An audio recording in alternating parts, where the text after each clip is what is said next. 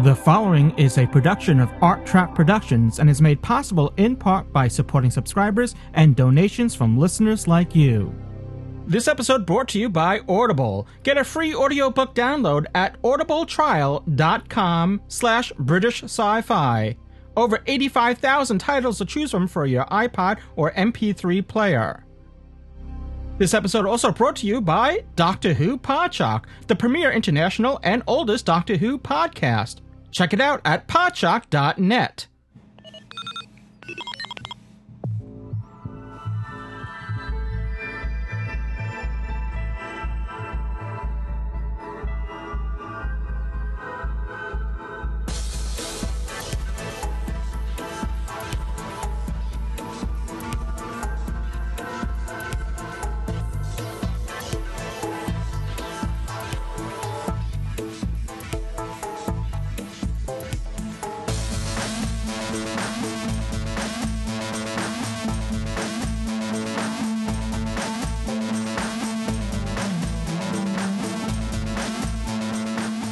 The Hitchhiker's Guide to British Sci-Fi with Dave Cooper, Graham Sheridan, and myself, Louis Trapani.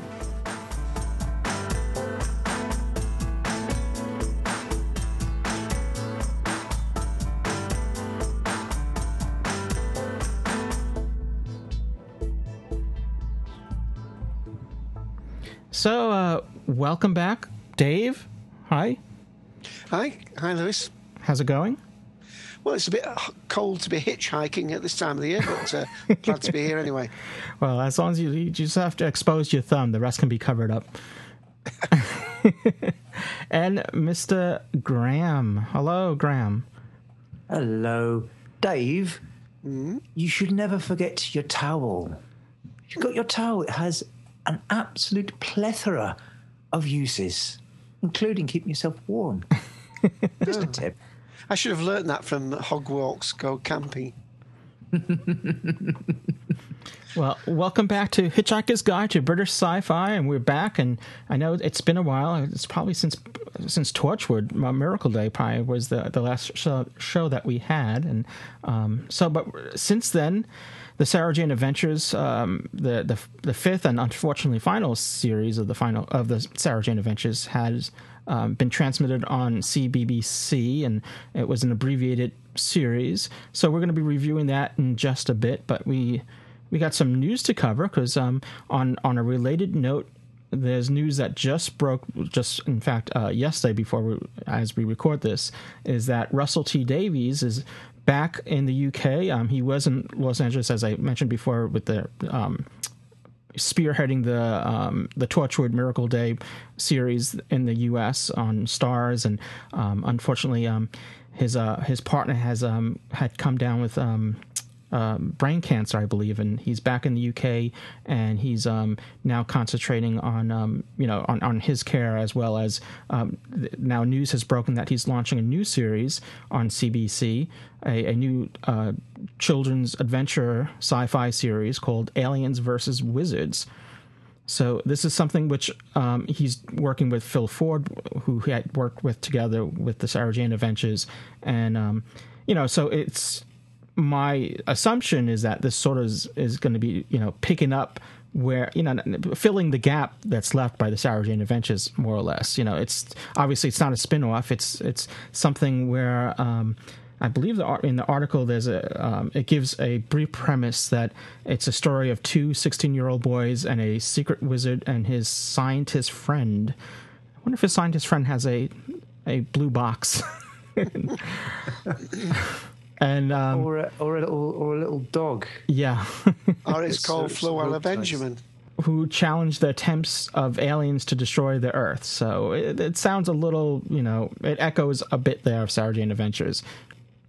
Taking a bit of Sarah Jane, taking a bit of Harry Potter, mix it all together, see what we get. Yeah. Oh, there's no doubt about it. He's got two genres together, hasn't he? There, the science fiction element. Of course, this is Hitchhiker's Guide to British Sci-Fi we're talking about, so it's got the sci-fi element, and therefore, of course, with Harry Potter now mainly finished, we've got the wizard element. But one of the things that amazes me about it is that he's been able to use that as a title, because people will know that there's been a film recently in the States called Cowboys v Aliens.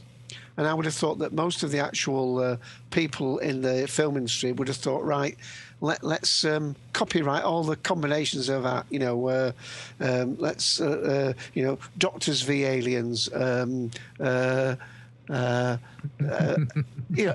go through all the possible combinations of two that you could possibly think, and get them all copyrighted down to stop somebody else using it. Of course, that was Cowboys v Aliens. This is Aliens v Wizards. And I think he's spotted a very clever idea here. I mean, he's certainly got the talent to bring it to screen. He's got a proven track record. He's absolutely marvellous at children's TV. He's got a definite inner child in him that will allow him to bring this to the screen. Every confidence in it, and there's absolutely no doubt about it because of his reputation. This must, and I don't know what you guys think, but this must have got one of the fastest green lights of any children's production that I can ever remember. Well, probably, with this, I'm sorry, Graham, just with the success of Sarah Jane, this, probably, and his proven track record, I would say so, yes. I'm sorry, Graham, go ahead. And plus, they also already have on video a prime example from Doctor Who and his last bit, and I'll not swear here, where it mixed Harry Potter and Doctor Who together to do David Tennant's finale, and that's as much as I'll say about that. Right. Yeah. Well, we'll say that it's scheduled for autumn of this year, 2012. It's 12 half-hour programs, so that similar to Sarah Jane Smith, the Sarah Jane Adventures. And so I'm assuming that it's, and I don't know, this is just a pure assumption on my part, that maybe it will take on the same format, that maybe there'll be 6 stories, each one taking 2 parts to tell. Possibly, I don't know. That's I don't know if they're going to be half-hour stories or hour stories, with parts 1 and part 2, or maybe they could be 4 parts. But I'm suspecting it won't be more than 2 parts. I think 2 parts works extremely well with the child. Yeah. It's just, when we're talking about child, we're talking quite sophisticated children nowadays. I mean, when the Harry Potter books came out, and they were getting ever thicker with each one that came out, a lot of people would think, well, they'd never take off. Children just haven't got that retention. They just won't be able to do it. And it's marvellous that has been proved people so wrong. But there's no doubt about it with the formula that they use for the Sarah Jane Adventures, the 2-part episode, which, well, you've still got a cliffhanger, but then you haven't got a story that sort of carries over for 3 or 4 episodes. And let's face it, today's, well, not just kids, adults as well, have a shorter attention span when it comes to this sort of thing, with, after music videos and now with the internet, with YouTube videos, everything needs to be, 3 minutes or under, whatever. So it's not surprising that it would be no more than 2 parts. And as you said, Dave, I think 2 parts probably works best for this format.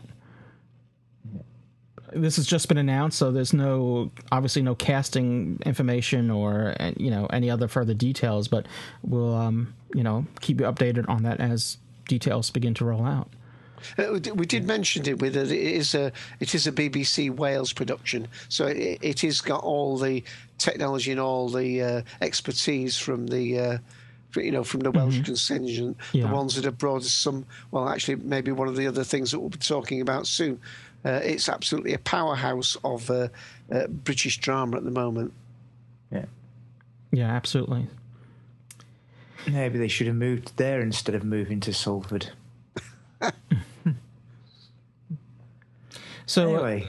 Graham, I think you have some news that you want to share with us.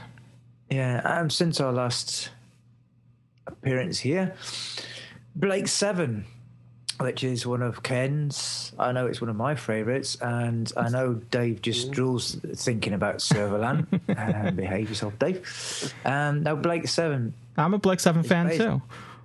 I haven't seen it in a while. Blake 7. Before you go on, I just need to get this off my chest. Is that back in the day, back in the I don't know, maybe 1997, 1998, it was announced that Blake 7 would be coming to DVD in the U.S. And this was even before Doctor Who was announced to become on DVD in the U.S. So it was, I had been buying the Blake 7 VHS tapes at that time, and I stopped buying them because they had made this announcement. I said, I'd rather get them on DVD. So I stopped, I mean, I have them all. I had recorded them off PBS when it was shown on PBS here back in the 80s. So I was waiting for these DVDs to come out, Region 1 DVDs, and it never happened. Doctor Who DVDs came out. It's still, to this day, the only Blake 7 DVDs available are the Region 2 UK DVDs. And I know as soon as I buy those, that's when Blake 7 will be announced and will come out in Region 1 North American format.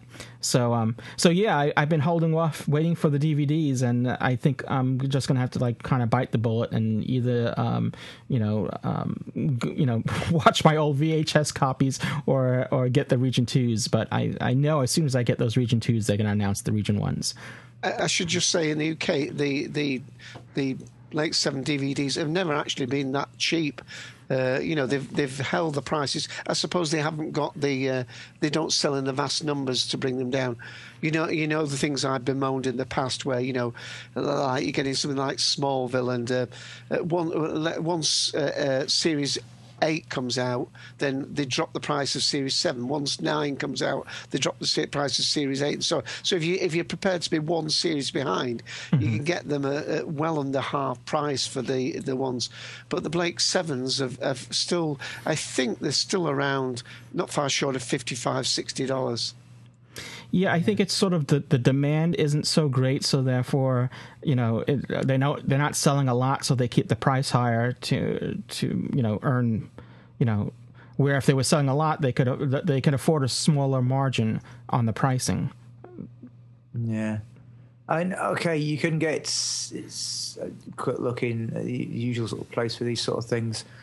Separately, it's not too bad, but if you want a complete collection, it's on the UK Amazon at the moment. Brand new, the complete collection. So that's all 4 series, 16 DVDs, and that's £49. So you are literally looking at about roughly $55. So the prices are coming down. I mean, you look at Series 1's now $14.99. Wow. Series 2, $16.97. Series 3, $16.97. Series 4, $14.99. So, the last time I looked in HMV, they were £35 a series. Oh no, you don't go looking in places like HMV. They'll take your arm and your leg if you're not looking. So, but getting back to your news, I didn't mean to interrupt again. Sidetrack there. I understand your thing about sort of trying to hold off. That's why I know this is the Hitchhiker's Guide, British Sci-Fi, but it's the reason I've gone and bought myself a new copy of a second Doctor story called The Ice Warriors on VHS, because I could actually get it cheap, because it's going to absolute age before I can watch that on DVD. But getting back to Blake 7, now, sort of talking of Doctor Who in that way, Big Finish is known for bringing out Doctor Who dramas. And there are the full cast dramas, and then there are the companion chronicles. Now, because they can't get the rights to do full cast dramas, they have got the rights. Well, they have got themselves the rights to do a sort of idea that's based on the companion chronicles idea. So basically, you've got Paul Darrow plus one other of the cast, and sometimes it goes up to 3 people in the cast. So often you get Villa turning up in these recordings now, and basically Big Finish are now producing what they call the Liberator Chronicles, which is a series of enhanced audiobooks, and basically they're being released in licensing deal with B7. Now, B7 partly belongs to Paul Darrow, so I'm not sure where the problem is with licensing is. Probably from experience, it's probably lying at the Terry Nation Estate's feet. So that's part of the problem. Now, it's now way past it, and unfortunately, but BBC Radio 4 Extra, which was BBC Radio 7 and before, it's just updated the name, and they've been actually broadcasting these over the Christmas period. So is a chance that they may get repeated. So keep your eye out on BBC Radio 4 Extra programming schedule, and they'll probably come back up, because that's what they tend to do, is they go in a bit of a loop with that sort of stuff. Well, I've got some information about that. The most recent one was shown on Saturday the 21st and Sunday the 22nd, and actually on the BBC 4. If you look at BBC Radio 4 Extra and look in the different genres section, drama, and you can actually still listen only for 4 days now, so depends how quickly Lewis gets this episode up online. Blake 7... the pressure. Yeah, Blake 7, The Early Years, Eye of the Machine, is still available to listen to, and with 4 days left. Yeah. So basically, unlike the TV part of it, the radio part of the BBC iPlayer is free to listen to all over the world, no matter where you are. All you need is a okay internet connection. I mean, an okay one, because it's literally the audio is coming down in the kilobyte range and not in the megabyte range, lower kilobytes. So, you're only double figures, like 64 kilobytes on average. Is these you get really good audio at that as well.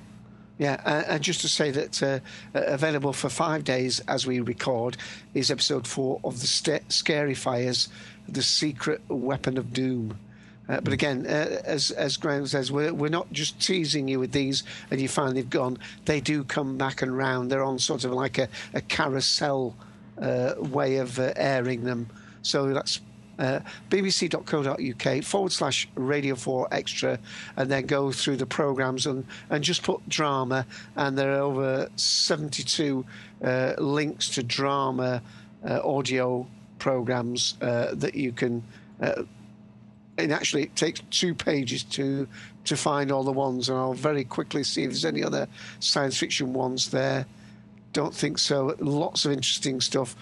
Charles Dickens stuff, Inspector Allen mysteries, which I know is not really our remit on this one, but it's just to show you the breadth of it. And I think basically the fact that it's Radio 4 Extra was a cost-saving exercise when they closed Radio 7 down. And these things usually show up on on CDs or Audible or elsewhere, I would think.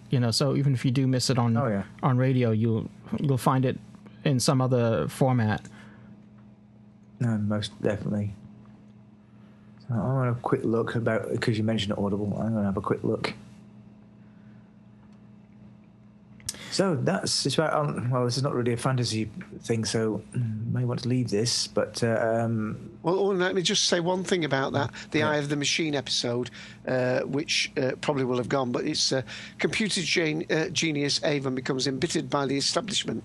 Stars Colin Salmon, but let's do this, Jeffrey Palmer, remember, Captain from Voyage of the Damned, and Keely Hawkes. Keely Hawkes, of course, was in Ashes to Ashes, played the lead character in Ashes to Ashes. Well, thanks for Dave's little bit of info there. Now, I live in Germany, as most people may know, so if I can get it, you probably can get it. So I'm looking at Audible in Germany, Audible.de, and The Liberator is already available on Audible. So, go and have a look. Now, the other bit was on about is it's Terry Pratchett, which is not quite science fiction, but the this year's production for Sky Television, which will be on Sky One, will be The Unseen Academicals, which is loosely based on a sort of football-y theme. And basically, for the uninitiated, Terry Pratchett writes about Discworld, which is basically as people used to imagine the world was here, a flat world which sits on top of the back of 4 elephants, which are standing on the shell of the great turtle Artuin. It flies through cosmos. So basically, that's the only sort of TV news from that sort of thing. Apart from the one after that, it's supposed to be a thing called Sorcery. But also in between, there is the Terry Pratchett and Neil Gaiman book, Good Omens, which is very much a sort of sci-fi stroke fantasy because it takes from both.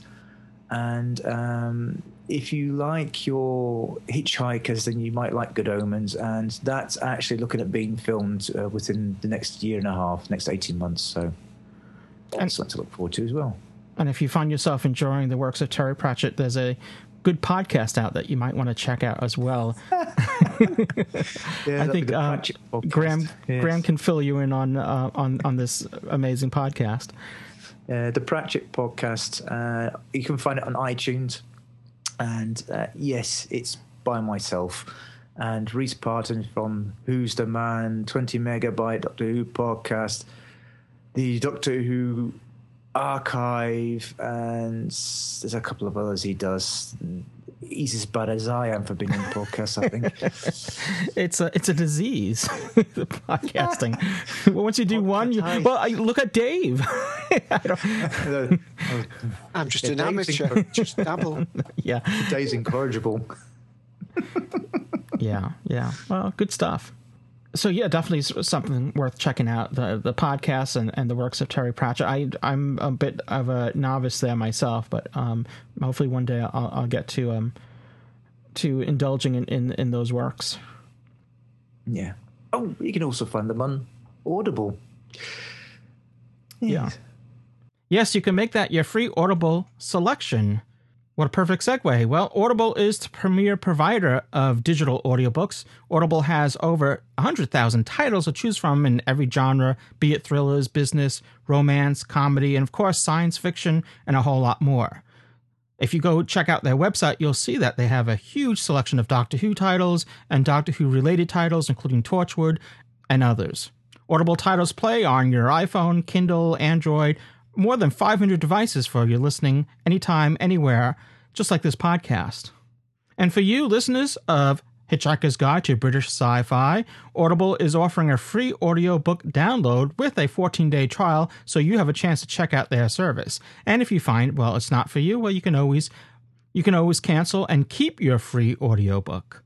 Now, to download your free audiobook, simply go to audibletrial.com/British Sci-Fi. Again, that's audibletrial.com/British Sci-Fi, all one word, for your free audiobook.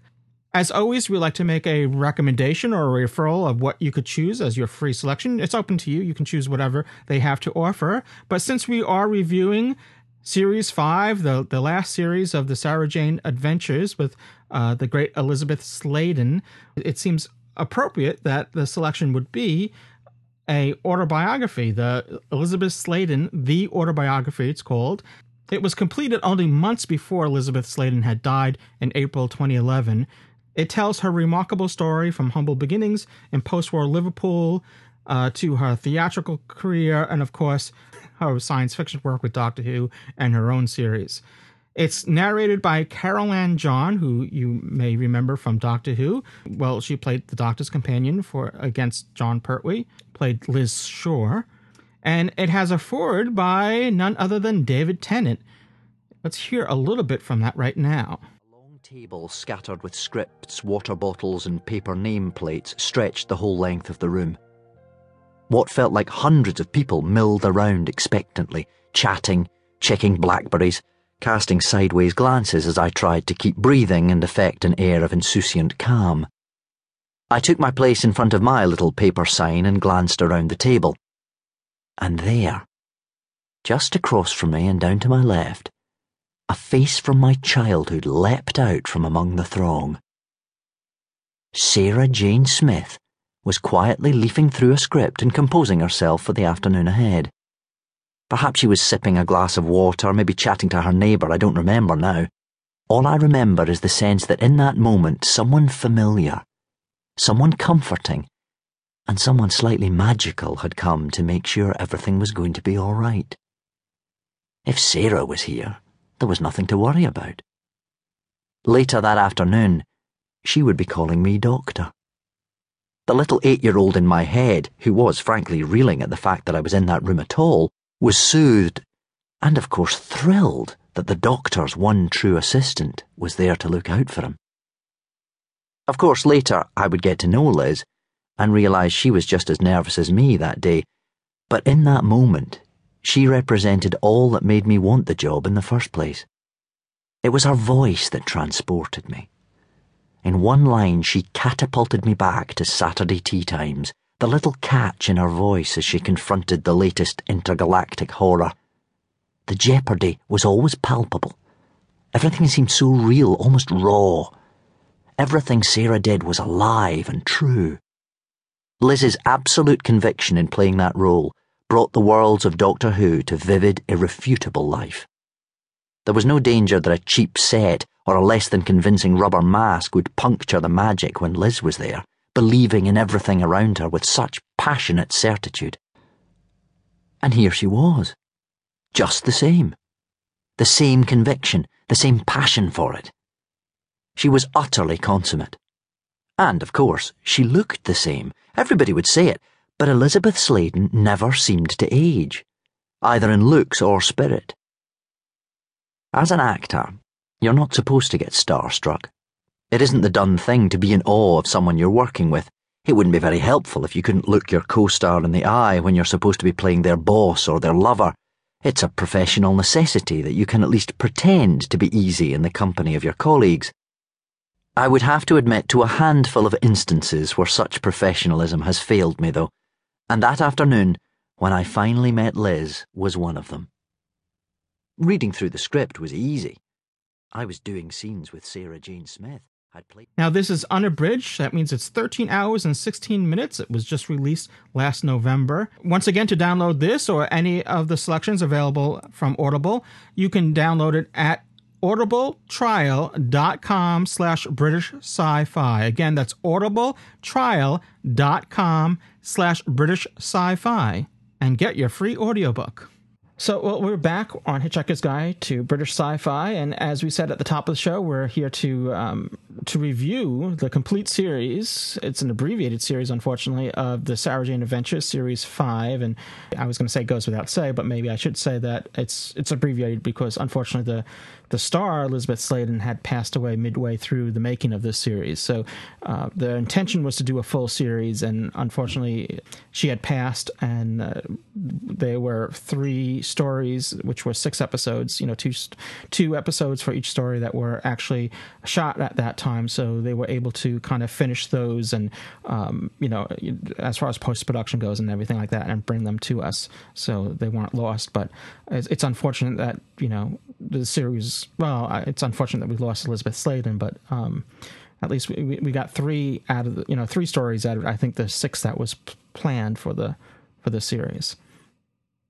It does mean that there's certain things that were introduced, like I think in the first episode, that we probably would have seen later on, recapped, that we never did. And even in the second story too, there's a character in it that possibly might have shown up later on. Well, let me get us a little bit in the mood here. 13 Bannerman Road is where Sarah Jane Smith lives. And it's home to things way beyond your imagination. There's an extraterrestrial supercomputer in the wall. Her son, a genetically engineered boy genius. A schoolgirl investigator across the road. And a whole universe of adventure. Right here on the doorstep.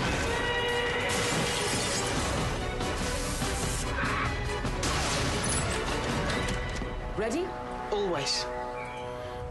Well, that's the opening title sequence there for the Sarah Jane Adventures, and so there are the 3 stories that are part of this series that was able to be transmitted were Sky, The Curse of Clyde Langer, and The Man Who Never Was. So, and each of those were 2 episodes in length. So what I'll do is Dave was kind enough to give us some clips. So we're going to start off reviewing Sky, and then we'll move on progressively after that.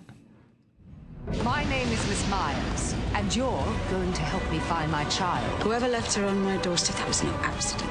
I think someone needs me to protect this baby before they come looking for her. This was a bloke fell out of the sky. His skin was all metal. Bannerman Road.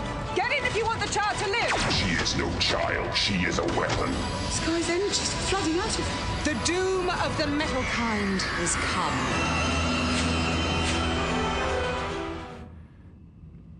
So Sky, it's episode 1 of the new series, and it's well, it doesn't take too long before one realizes, and we're just going to review parts 1 and 2 together, obviously, as one story.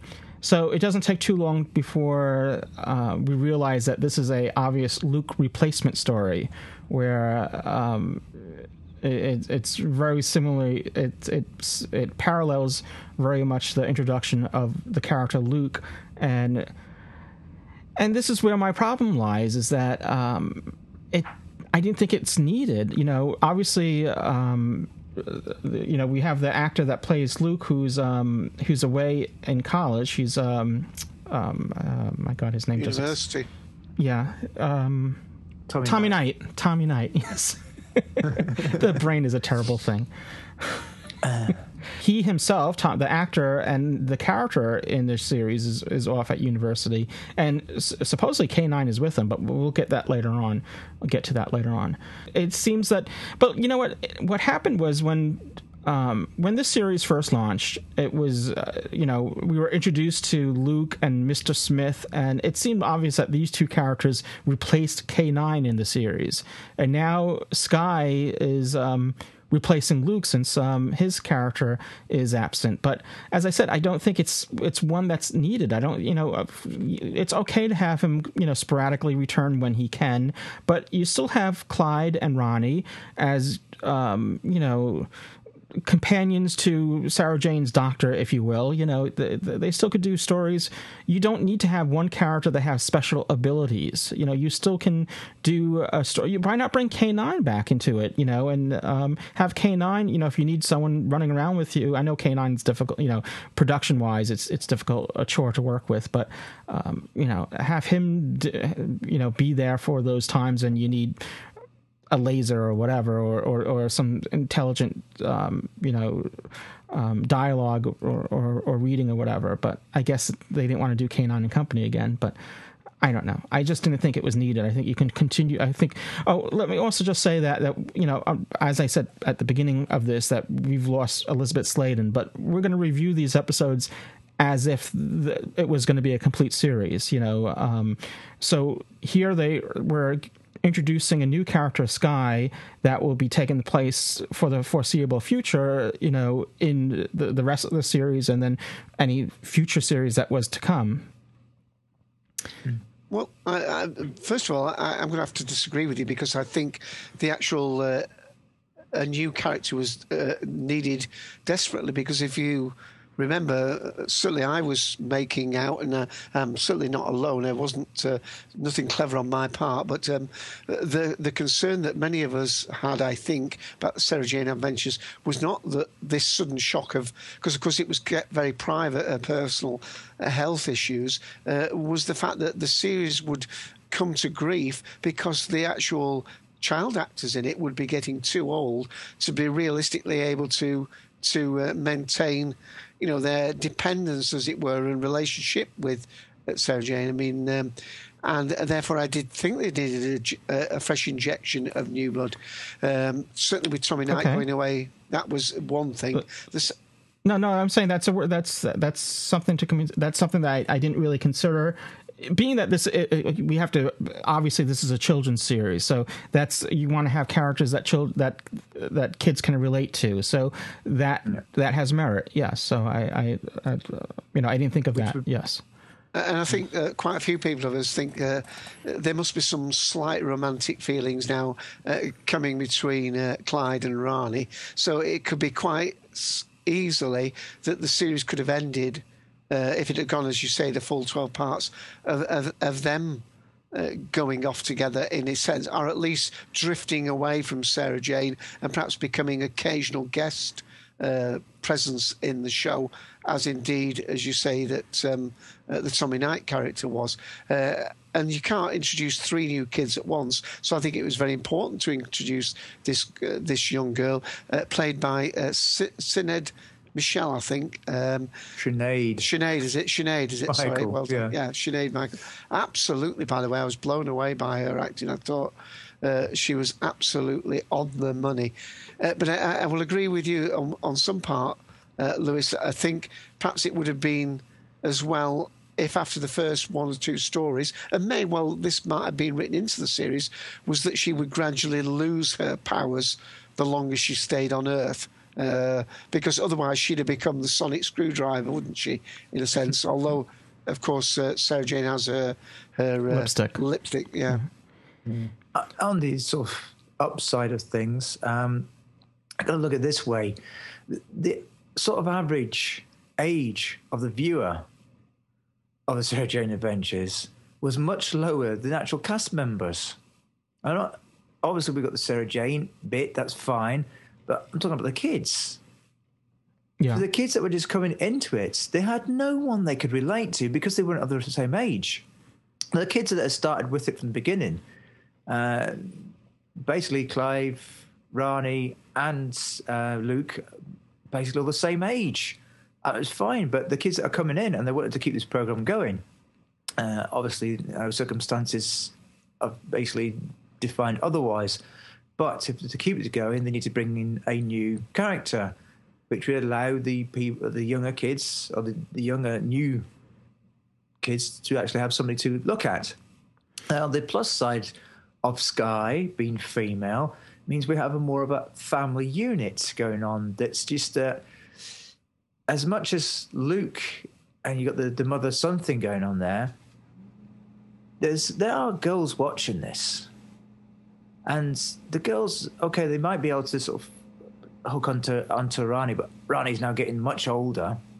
And, you can look at Sarah, but Sarah's more the mother kind, the mother type.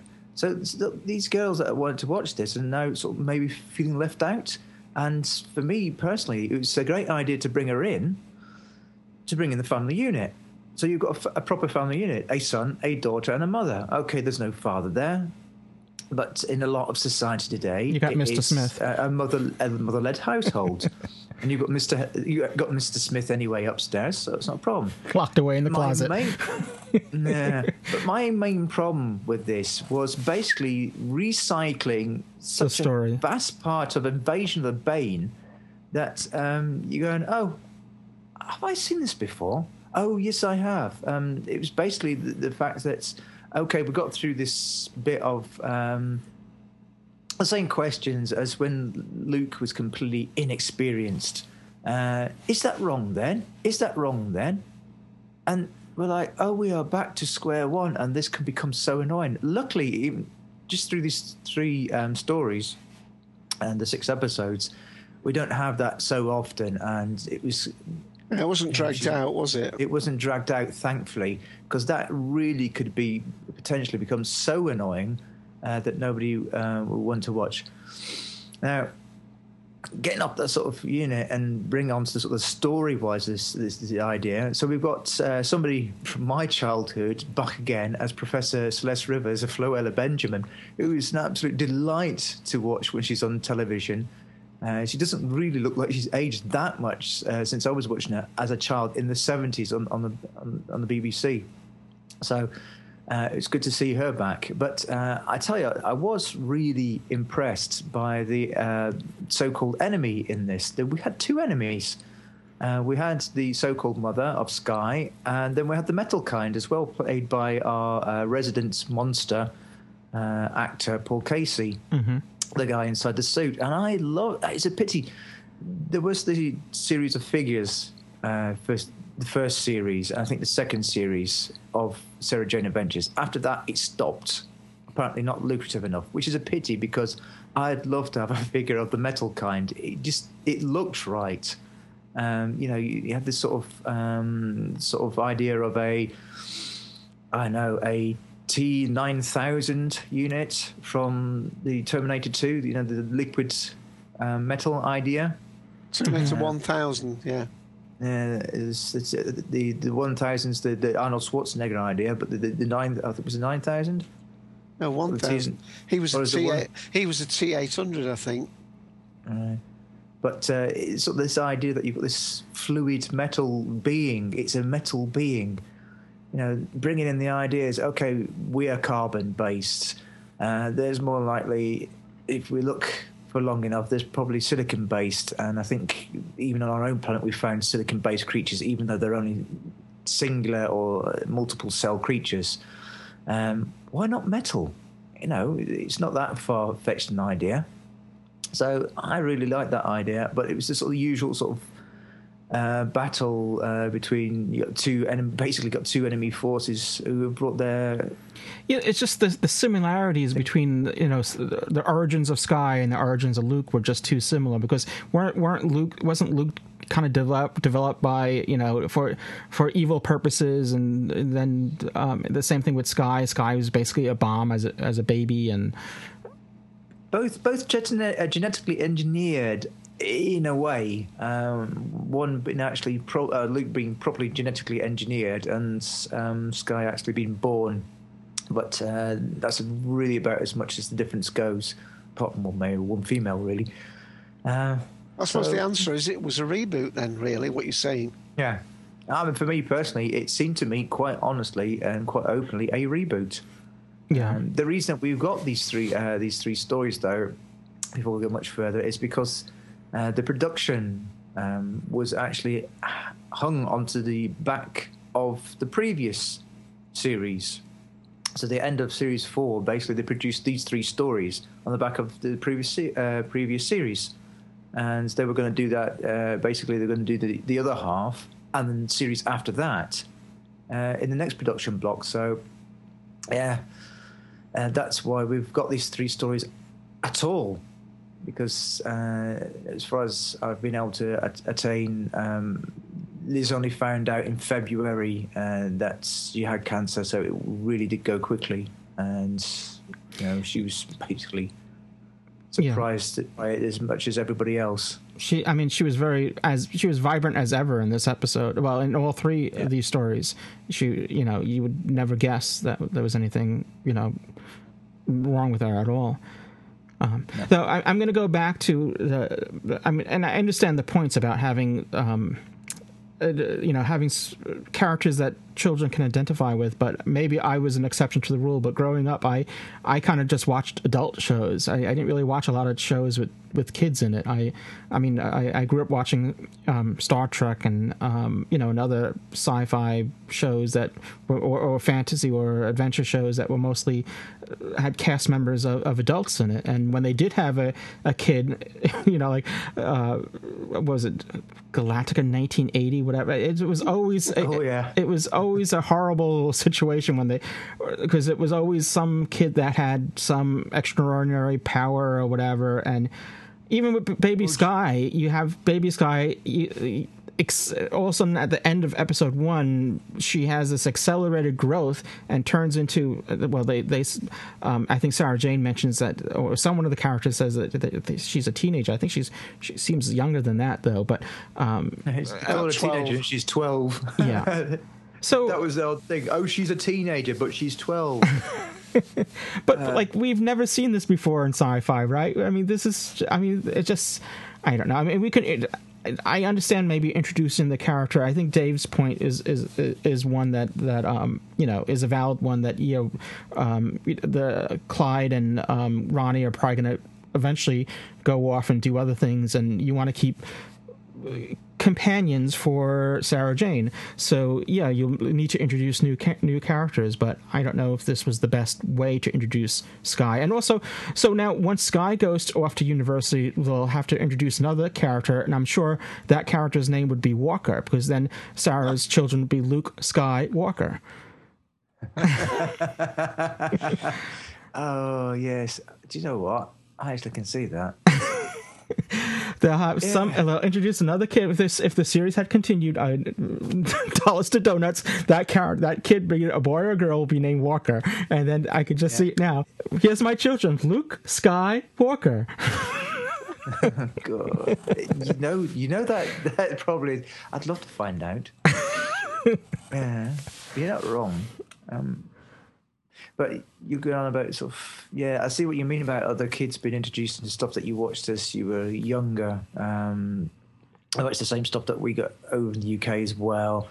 And I just didn't need to have. I mean, I know if we go back to Doctor Who, that's why we had Susan, and that's why we had. And if you go back to the Peter Cushing movies, they made Susan even a younger character so that the kids can have someone to relate to. But I can argue that kids don't necessarily need to have a kid, someone of their own age to relate to a show. At least I didn't. But I could be the exception. I think you're right about the thing is that either gave the kids a superpower or some sort of power, whether it be PSI or whatever. PSI, that's pounds per square inch. Psychic abilities. Psychic and all that sort of stuff. Or they were generally extremely annoying. Mm. And if you want a vouch of this, go and watch the original Battlestar Galactica movie. And Boxy, the kid was annoying the whole way through, and he was supposed to be our way in. Right. Yeah, so I kind of get your idea because you were probably watching stuff like Fantasy Island as well. Mm-hmm. I think the current perceived wisdom is that they have the character that the viewer will identify about 3 or 4 years older than the average age of watching, because then that becomes an aspirational image, so that 12-year-old girls want to see a 14 or 15-year-old girl.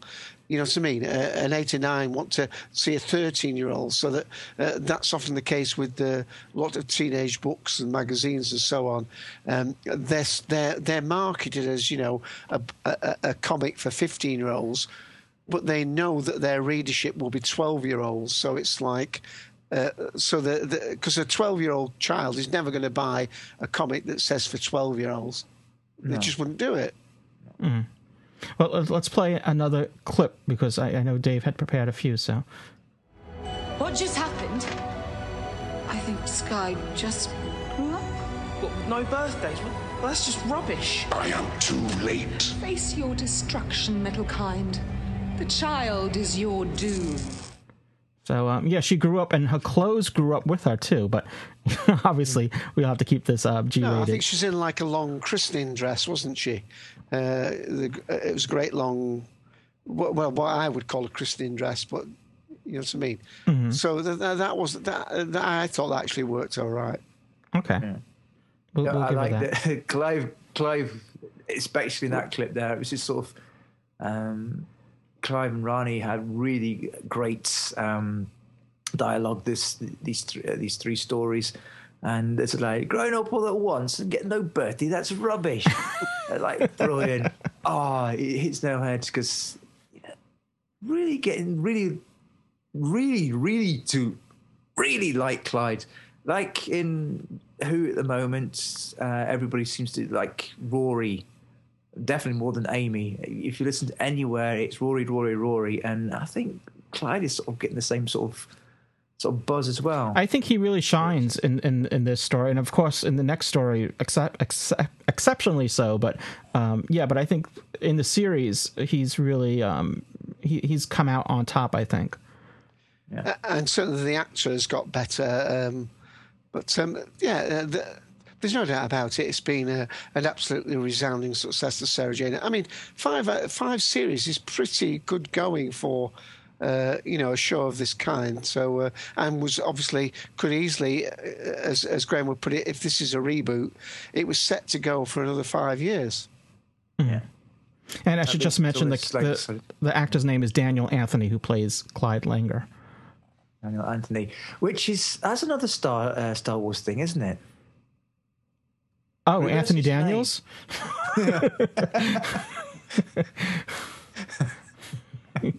It's just something I thought about for so long. It's like, that's weird. Though he's actually a better actor. Though I have to say, I've never seen Anthony Daniels doing Shakespeare, so I really shouldn't judge on just his C-3PO work. Yeah, Anywho. I haven't seen his other works, but supposedly he didn't want to do the role. He thought he didn't want to play a robot because he thought that was sort of like beneath his acting abilities and all that. So, but that's all history now. But talking to Daniel Anthony, do you want to start on Curse of Clyde Langer? Okay, well, is this third clip is still Sky, I assume, right? Yeah. All right, we'll we'll go into that. We'll do both. I'll double back. I'll do two. We'll finish off Sky, and then we'll go right into a clip to the Curse of Clyde Langer. How did you get in? From east to west, not north to south. Sometimes the sky should be blue. Have you come back for me? Well, that depends on you. Can I stay here with you? That's what I want. Oh, Sky, it's only been a day and I feel like I've known you since you were a baby. Yes, this is your home for as long as you want it to be. Well, that's that then. Jolly good. Until the next time. Oh, no, wait! Who was he then? I haven't the faintest idea. But I dare say we'll find out. All in good time. You must be starving. How does pizza sound? What's pizza? Well, before we move on, that's the one character which we forgot to mention is the shopkeeper that yes. Yeah, that appears at the end of this episode, which I have to assume that we would see him again, maybe at the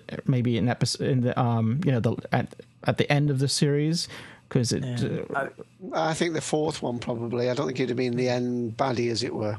No, not as a baddie, but maybe just we don't know what. He's really the element. He's really the element that shortcuts them into a story, isn't he? Because he the last time he zapped them to that house, where that was a really good adventure. It was back in the past, and each of the three characters had to solve problems and so on. I didn't particularly think he was a strong character, but it was very strong in the way it took the story into a very powerful episode. Yeah. For me, he was practically the Guardian character in this, with probably the Black and the White Guardian combined. He does pretty much the same job. But there's still all this mystery about, what he's all about. So I would have thought that we would see him again if the series was able to continue. Yeah. All right, let's jump into the next story. Here's a clip. Do you know anything about curses? Native American curses. All day, every one of my friends has been turning against me. Ronnie, we're mates. I hate you! Get out! I think there's something wrong with my name. It's like it's cursed. I don't ever want to hear his name again. Mom, I love you. Please don't do this. I want you out of my life. I haven't done anything. It's the curse. It's taking everything over. The Curse of Clyde Langer. So, as I said before, I think this story really is obviously centers around the character Clyde Langer, and it's a showcase story for the actor Daniel Anthony, and I think his abilities, and I think it does very well with that. I think some of the premises is a bit silly. A curse centered around the name. It relies a bit on this whole like magic thing. With the. I don't know. It lacks a little science, is what I'm getting at. But under all that, I think there's a good story here. I really enjoy later on the relationship that we find Clyde having with a homeless girl who Ellie. Yeah, but that turns out not to be really her name. But yeah, I think that was really interesting, and I think maybe possibly we would see her again later on in this series. Well, I think there's also been one of the stories in each of the series which has had sort of a mystical element. I mean, was it series 2, Day of the Clown? When you had those strange clowns, and we had the Mad Woman in the Attic. I don't know whether you class that in the same one, but we have had ones that sort of. People are. I mean, I'm always scared of clowns. I think clowns are very scary. But I think totem poles have that sort of sinister look. Especially when they've got carved faces on them. Mm-hmm. So I think that works well as a story. But as you say, it was more of a showcase. And luckily, as you say, as I was mentioning earlier, whether this actor could have carried the story as well earlier on in the earlier series, I don't know, but he certainly did a good job with this one. And again, Sky the girl playing Sky proved that she wasn't just a one-off novelty, and she's instrumental in coming to the finding out what the problem was. Because she's immune to this curse. She's the only one that can see everyone else outside of Clyde. She's the only one that could see everyone else's opinions towards Clyde changing, and for some reason she's immune to it all. And one other thing, they had another girl that Clyde befriends, doesn't he, on the street when he's the homeless girl. Which I was thinking that she might play more about it, but I think there was something else that, if I remember when Graham talked about it once before on some other podcast, you were quite interested in the fact of this strange thing that they were afraid of on the street, weren't you? The dragon something? The night dragon. The night dragon. The night dragon, which was it was a fantastic sort of thing in the back of your head. So I think this is all a bit fantastical. We've got totem poles that are basically old gods, or supposedly old gods, spreading curses on people, so they might be able to release themselves from the totem poles. And Ellie, basically is on about the night dragon the whole time, and you wonder what the night dragon is, and you basically only get the idea of what the night dragon takes the homeless away and such forth. And you're like, the heck could this be? Some sort of weird creature, or is it like a Slitheen that's, or whatever is it? Mm-hmm. What could this be? And the resolve which was just so straightforward. We're all overthinking this, and I thought that was brilliant. Yeah, because we're all thinking that this is going to tie into the totem poles, that all this is going to be related. That's I think was deliberate, and then it turns out to be quite something quite different at the end. And I think also, I'm sorry, I'll let Graham say it, but I think it also brought in a bit of care in the community type, making young people think a little bit about, the fact that they are blessed to have a family and a home or whatever, and that, the world outside can be a pretty harsh place. It counterpoints the warmness and safety and whatever, and this, although that, remember, because in the Sarah Jane Adventures, although you could argue, the social services would soon have these kids of her if she was exposing them to risk. I was just reading about a girl at the age of 16 has just sailed solo around the world. Can't remember her name at the moment. Yeah. But two things. The Guinness Book of Records have stopped putting in records like that because they're afraid that younger and younger children will be put in harm's way. Because she's sort of like the third one to do it. Each one has been younger than the other because they keep on trying to, break the record as being the youngest. Yeah, and actually, the social services in the I think she's from the UK. Well, wherever she's from. She's not New Zealand, is she? But she's from Holland. Holland. But the social services were trying to get an injunction for her not to be allowed to go because they could say that the parents were being cruel to her. Now I know that's going off topic, but in a sense, it's very nice that in not a heavy-handed way, but in sort of background, I could see even schools, talking, in some of the sort of community type programs that they have in schools nowadays. There are elements of that actually get young people, maybe not consciously, it's just going on in the background of the story, but they're making them aware that there are children that run away from home and they're on the streets and can't turn to anybody. So I thought that was a great thing. Yeah, it's exactly. The situation here, is the monster. There's not no real monster or alien that's the enemy, and in a sense, the totem pole and all that. But it's the situation that is the enemy, which is really interesting. It's having all your friends turn on you, and then having no place to go, and that's scary. Especially not just for kids, but for anyone. It's and I think I like the way they use that it wasn't a monster in a traditional sense. The monster here was the situation that Clyde finds himself in, and he finds others in a similar situation, more or less. Yeah, it's exactly that point. The fact that you've got, it's basically a story to raise the awareness of homeless, or the homeless children. people on the streets that really don't need to be on the streets, but they are on the streets because they sort of don't have a choice. It's one of those sort of double-knifed, sort of, or double-edged topics. But they're raising the awareness that just because somebody is on the street there, and maybe, you know, whether it be a kid or whatever, that is not necessarily there because they're alcoholic, drug using type of people. It's maybe the case of that the situation at home becomes so unbearable, and that they don't, or maybe they've got their sort of blink away that the only thing they can see is just running away, and this is how it ends up, instead of doing what some people would do, which was goes to the authorities, because the authorities don't really have that much of a good track record when it comes to this sort of thing, because they get put in care home, and care homes are basically not much better than Borstal, which is UK way of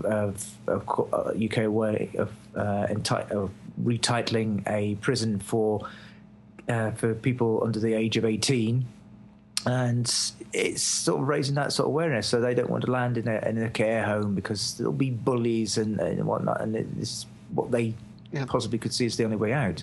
So it's a great way for raising awareness. I was looking for the happy end in this story, and it never came, and I see why it was done. I agree why they did it was a good idea, but I was still disappointed in the end, because through the two stories, me personally, I invested so much in the character of Ellie, and maybe that they'd be able to sort of at least get her back to her mother and find out that her mother and her partner are split, and then she could actually go back home at last and everything be fine again. Or her... Well, that's why I suspect, I don't know, I have no inside information, it's just pure speculation on my part, that I suspect that maybe we would have seen her again at the end of the series and have some sort of conclusion there, because we are left sort of, you know, hanging with that, and I'm with you. I really enjoyed seeing the relationship between the two characters, between Clyde and Ellie, or something, the name that she uses. So, you know, I really thought that was interesting, and it was interesting seeing where that would go and how would that resolve.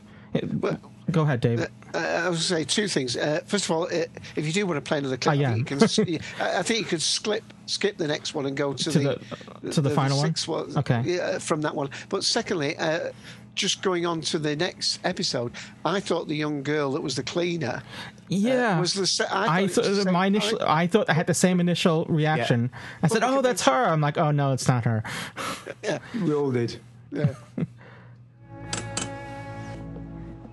So, how are you settling in with Sarah Jane?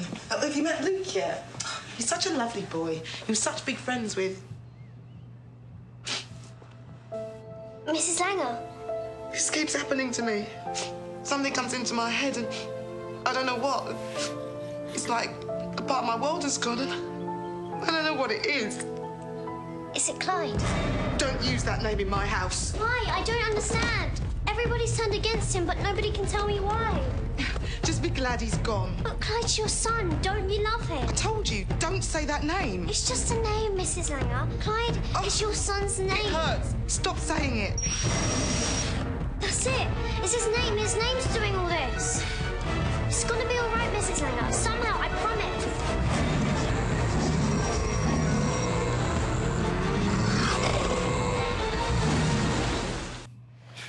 Amazingly, by the way, the actress playing his mother, Jocelyn, she's only 32. Jocelyn Lee Ellison. I can't pronounce her surname, but and when this was made, she was only 31, and of course Clyde's about 23. the actor, not the character. The actor, yeah. I mean, that's sort of brought in. The last bit there is sort of trigger. That was it. It was the thing about Clive's name. The way we can look at it is it was a trigger, basically, for whatever they should be angry at. It was just, even though if it's not the name itself that was cursed, it'd be a trigger for whatever the person was supposed to be feeling angry against. But after they did reverse it, and then they were able to see, Sarah, Ronnie, and Skye wasn't affected. But when those two realized what was going on, and they were able to realize that they abandoned Clyde, then they went in the car and they found him. When Clyde first sees them, and I don't know who says it. Someone calls out Clyde's name. Maybe it was Ronnie or Sarah Jane. It would have been nice to see if had the character Clyde resist at first, maybe thinking that they're coming after him, because he didn't know that they had turned back, that they're back to normal. So his first reaction should have been maybe a fear. But it's all right. It's not a big. It's just a little thing that they could have done just for like a second or two. Have him almost like start running away before he realizes that they're back to normal. Yeah. So and then at the end, Mr. Smith hijacks a transmat beam from a passing ship or something like that to get the totem pole in the attic. And again, we'll let that go by. I don't know. It just reminded me of something out of a Vogon fleet might happen to be passing by or something like that. Yeah. Oh, the name of this podcast, I think we'll be constantly referencing that. We're obliged to. Yeah, one book or another. All right, so we'll jump into The Man Who Never Was. They're going to kill us! You must escape! Run! What? What do you know? Who do you work for? Oh, Mr. Harrison, this is not exactly a new experience for me. You're not going to fire that gun. Oh! Do you want to bet? I don't think you've ever fired that gun. No. But there's a first time for everything. I'm walking out now. You won't stop me. Skye, what are you doing?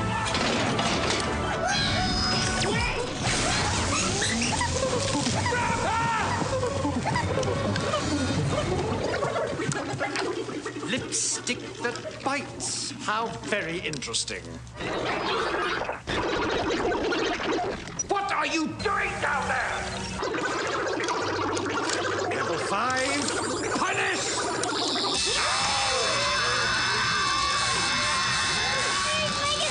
Make it stop! So this story started very good, I thought, and then it rapidly declined. But before I get into that, I just want to make a mention that the character here is the name Joseph Surf, who's the founder of, I guess, this Surf Technologies, a surf company. They come out with a product called the Surfboard. But I should say that the surf, the word surf is rooted back in history to equal slave at one time. So there's a definite, thought that went behind the name, coming up with the name surf there. And surfing the web. Because it was two-tier. Yeah, exactly. What Dave said there. It's sort of a two-tier sort of thing there. So you got the actual meaning of the word, and then you had the actual sort of what we would take it to be nowadays. The character's sort of supposed to be, you take all your favourite Palo Alto type characters and throw them all together. And people looking at this and thinking Steve Jobs straight off the bat. Yeah, because everyone used to joke about his field, his reality distortion field that he would have around him, and I think they were playing off of that. Though Steve Jobs would not approve of the surfboard. You see how big and bulky that was? That was no iPad. Oh, that thing was terrible. Though there was an IMAX sat on the side, a bit lightly disguised, a big old circle over the apple. But anyways, the idea wasn't bad. But this is probably the first time that I've ever seen James Dreyfus, who's playing Harrison, playing a bad guy. Yeah, he plays it very well. Boy, did he ham it up! It was something. I enjoyed that. It was something to relish because he was just going for it. He was doing this slightly pantomime, which is probably why he didn't like it. I mean, myself and Dave are used to sort of the pantomime productions that are put on over Christmas in whoever the local theatre is. But anybody outside the UK would think this is nuts. This is what the hell's going on. Well, when he saw Sarah Jane's lipstick, I was sure he was going to say, "Gimme, gimme, gimme." Because that was a series in with Catherine Burke. Of course, he was in Ben Elton's sitcom The Thin Blue Line. So, yeah, I mean, one of the great things that on Podshock as well that you always talk about, Lewis, is the fact the number of comedic actors, and I say comedic actors, that have been brought in to play villains in Doctor Who, all the way to Hitler-like looking people in certain non-named episodes. But it has always been great comedians, Alexei Sayle and things like that have been brought into Doctor Who.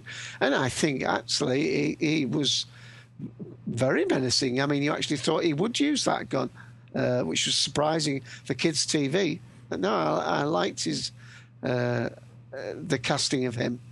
Yeah, I thought he worked very well in it. I'm sorry, go ahead, Graham. And then you got other sort of people coming, being brought in. A Doctor Who,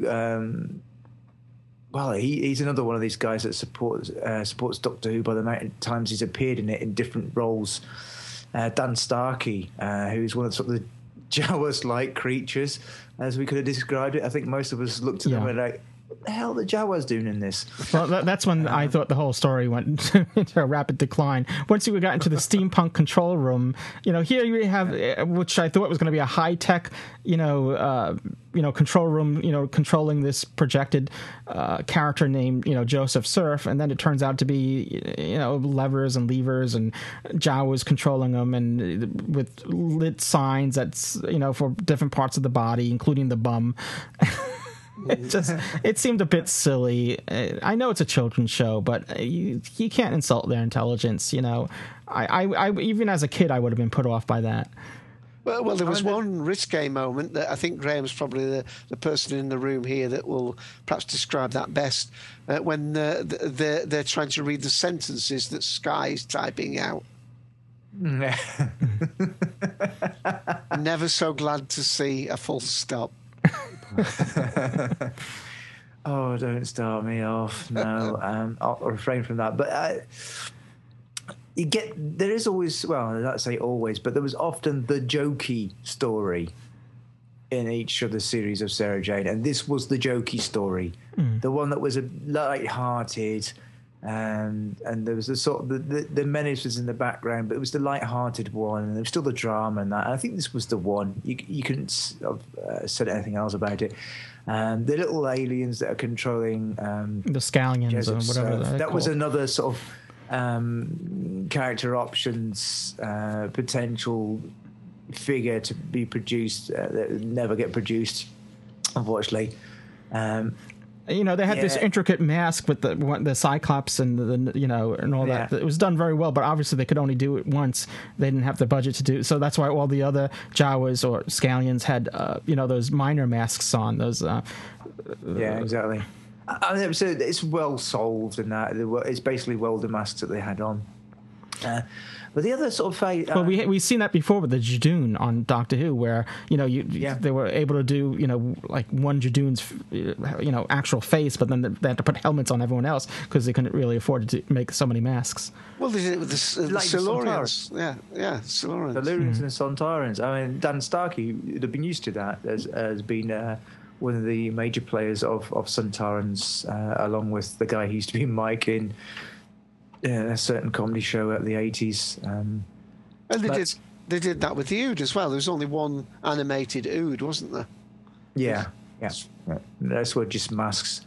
But somebody of my age, and definitely Dave's age, would have recognised a certain comedy actor there. He is always the straight man, Mr. Peter Bowles, who's been in so many BBC comedies, you lose count, and occasionally straight stuff, but mostly comedies.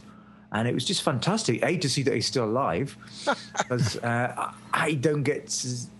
Basically, I get this sort of information on the back burner, and it may be the case that I find out about somebody like him passing on, like, months after the fact. So it's great to see him, and he's still the same sort of same sort of person, and he was supposed to be one of Sarah Jane's old editors or previous editors. So I was glad to see him back in the one who kept on referring back to typewriters.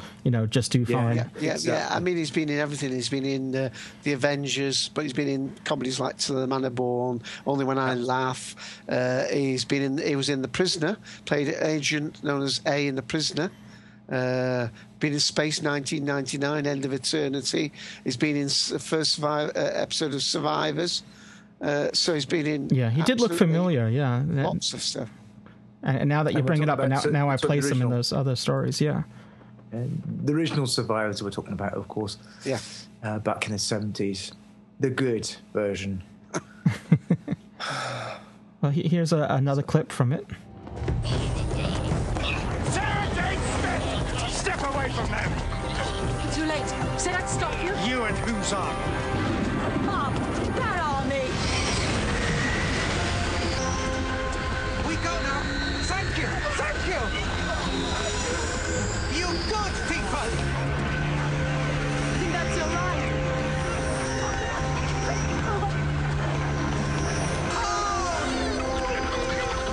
No! I hate millions! No! You want to be? You're mine! Mine!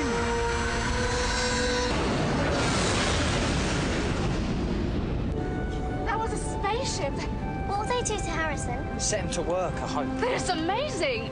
Amazing. Who's this again? Just the cleaner. I mean, I was the cleaner. I have no job now. So you people, you do this all the time. That's wonderful. Give this lot a call. Mention my name.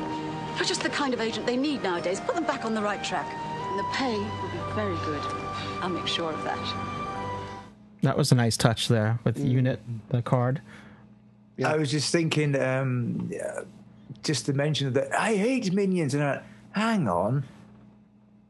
Creatures with one singular eye right in the middle.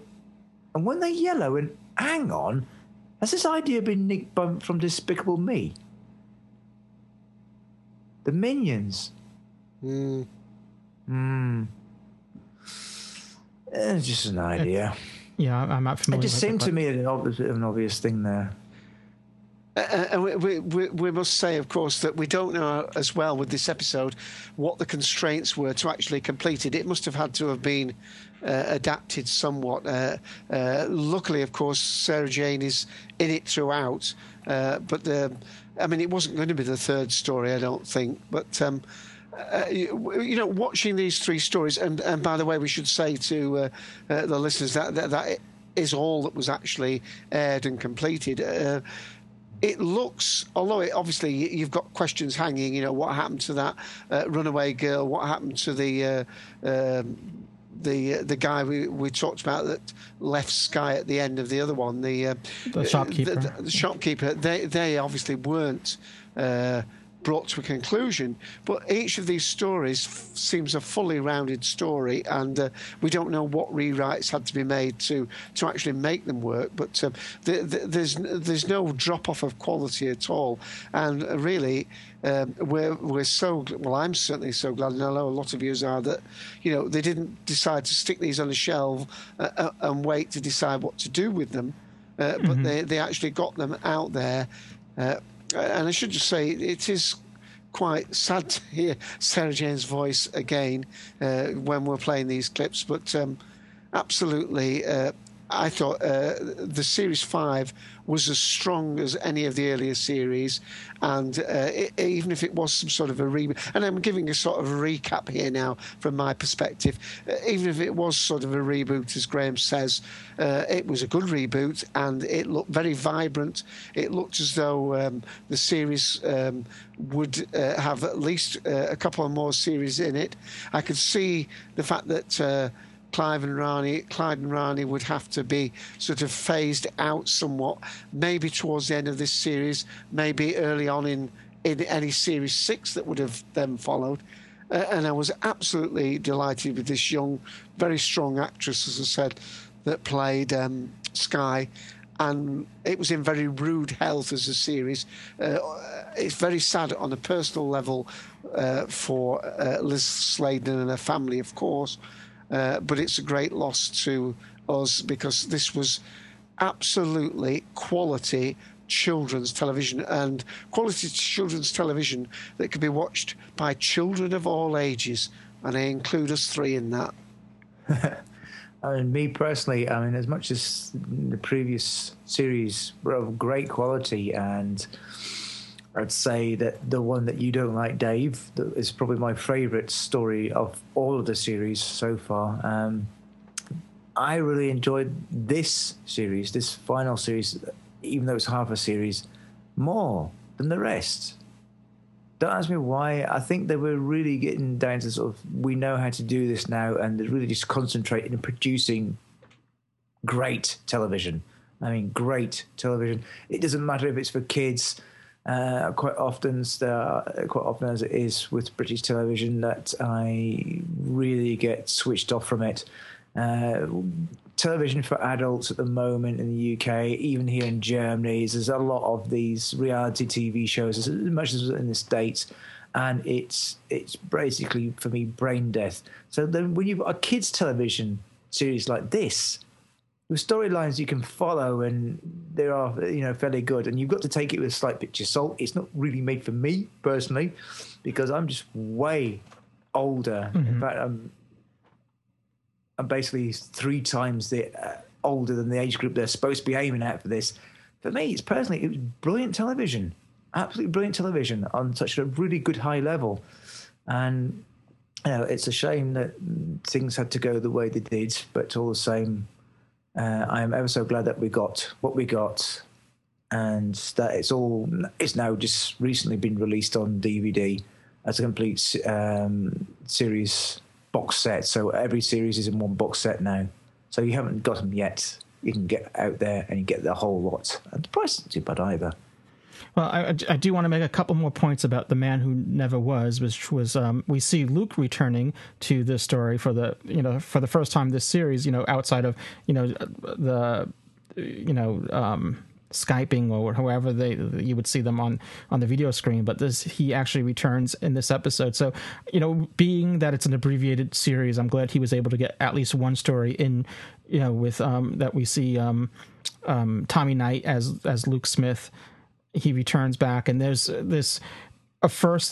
bit of a, not on Luke's part, but on Sky's part, some tension there that he might be coming, and want his room back, and and then they sort of kind of resolve that at the end of the episode. And we also learn that K9 is with, which I didn't realize until Luke mentions that K9's with him at university doing something or another. Yeah. They kind of explain why we don't see K9 at all. Yeah. K9 went off with, as Luke went to university in the last series. K9 was packed off with him after. Yeah, I don't remember. Being able to be recalled from the black hole that we're supposed to be guarding the whole time. Mm-hmm. Some of this is partly to do with the actual proper K9 series that's produced in Australia. Right, the fact that the actor John Leeson is voicing the K9 series in Australia. There's probably more to do with it rather than the proper problems with licensing itself. He probably could do both. I mean, it's not that big of a chore for him, I'm sure. Yeah, you shouldn't push a nice guy too far. One thing I didn't say about the episode, I should have done, and I think it was Darth Skeptical that said it on the podcast, on our podcast. It was great that we had this sort of foreshadowing of Clyde and Rani, because they play Mr. and Mrs. in this when they go. Yeah, that's right, as reporters. And so he saw that as a foreshadowing of they're gradually becoming together, starting, because I mean, one of the things that's been completely absent from Sarah Jane is any sort of, Clyde and Rani. All right, this Sean has still been in the final year at school doing their A-levels, I suppose, and Luke's already a year ahead of them. He goes to university because he's so clever. He's won his scholarship a year early, hasn't he? So, but I mean, there's been very little emphasis of, budding adolescence, as it will say, and leave it at that.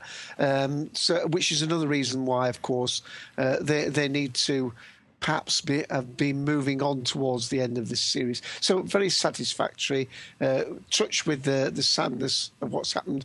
And when you come to it, we have...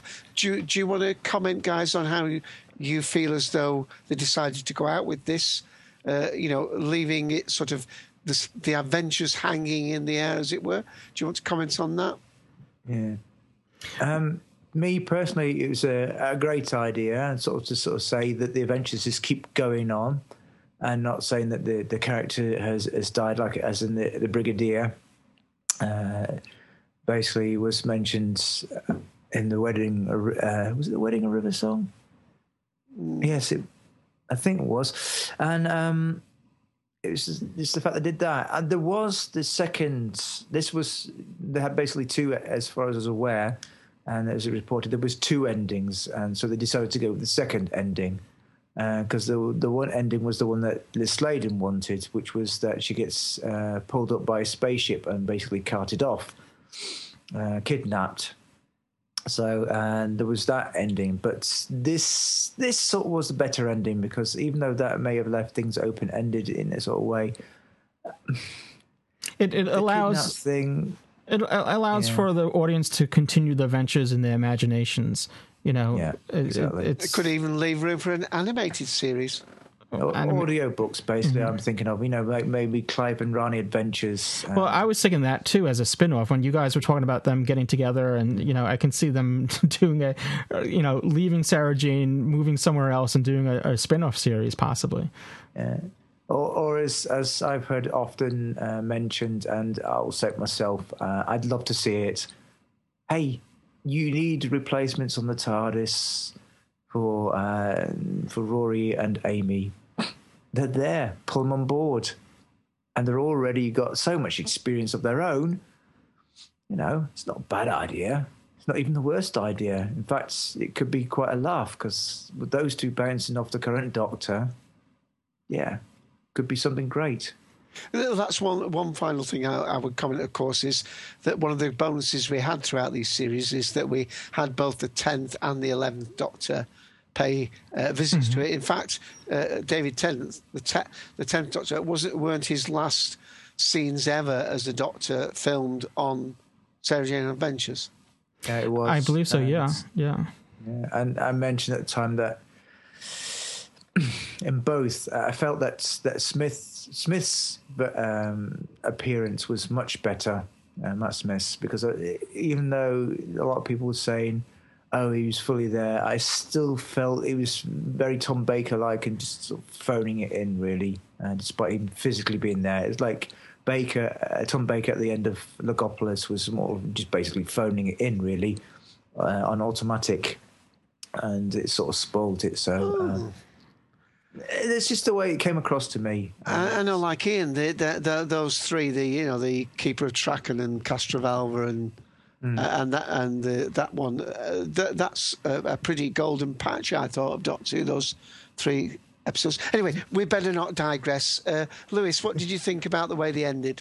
Well, as I said, I think they did well. I think keeping it open and allowing the audience to continue the adventures in their imaginations. I mean, I think everyone that's watching, I don't know about the younger kids, but I think a lot of the audience obviously knows what happened with Elizabeth Sladen, and instead of having a sad, farewell, it was sort of like the adventures go on forever and ever. Yeah. And I think you have one last clip that illustrates that. Indeed. I've seen amazing things out there in space. But strange things can happen wherever you are. I have learned that life on Earth can be an adventure too. Oh, look! In all the universe, I never expected to find a family.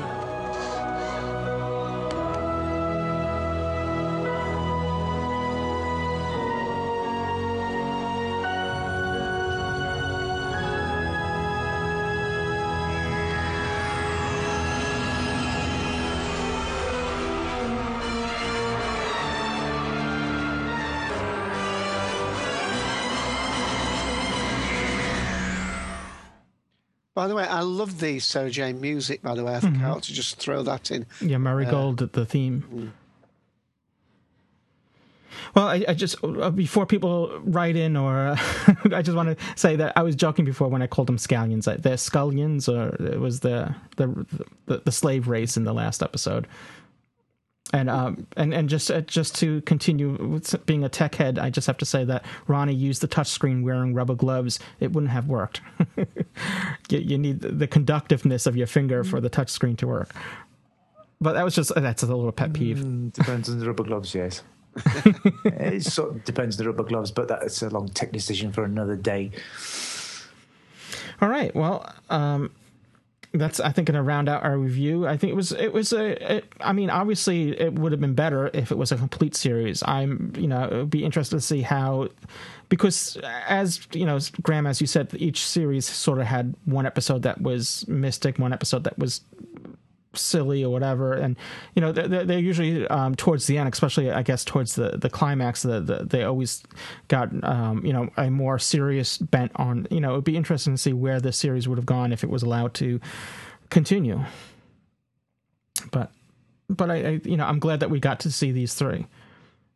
Before we wrap, we already mentioned Graham's other show. There's Dave's also has the Cultum Collective that is on every Sunday. So they've already covered the Sarah Jane Adventures, but you might want to mention what's coming up on the Cultum this Sunday.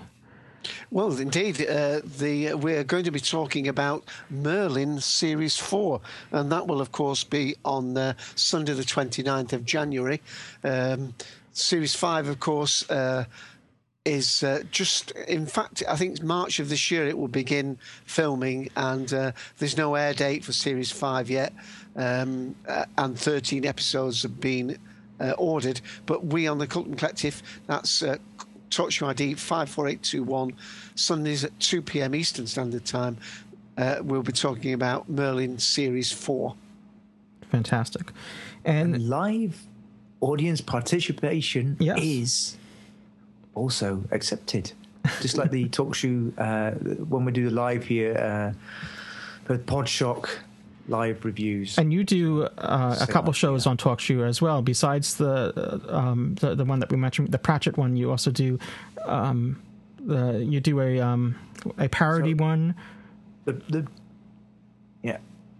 So I've got the Pratchett podcast, which is slowly becoming the primary podcast, unfortunately. But there's the Second Doctor's podcast, where I try to review something Doctor Who, but in no particular order whatsoever, and really just at a whim. So you'll be surprised, but I'll never cover anything that's current. And the other one is the Professor Howe Doctor Who parody podcast. And yeah, you can let me know how good my impersonations are. Spot on. And I should make a mention that as this goes out, this Hitchhiker's Guide to British Sci-Fi, just prior to this, which is in post-production now, but should be out by this time, is Doctor Who Podshock episode 265, which, speaking of reviews of non-recent stuff, we review Doctor Who and the Silurians. So you want to take a listen to that. And Dave is on that as well. Okay. All right. Well, had to work. Well, next time. So it was a great episode. I really enjoyed speaking with both of you gentlemen. It was fun. Enjoyed it. So until next time, cheers, everyone. Bye for now. Bye. Cheers.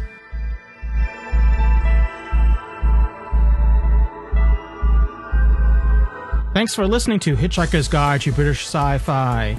You can send feedback at arttrap.com/British Sci-Fi. You can also support the podcast by visiting arttrap.com and click on the donate button. It's the only way we can bring you this show. While there, please visit the Hitchhiker's Guide to British Sci-Fi store, where you can get some swag, including shirts and mugs and assorted trinkets with the show's logo on it. If you're not already a listener, please be sure to listen to our Doctor Who podcast, Doctor Who Podshock.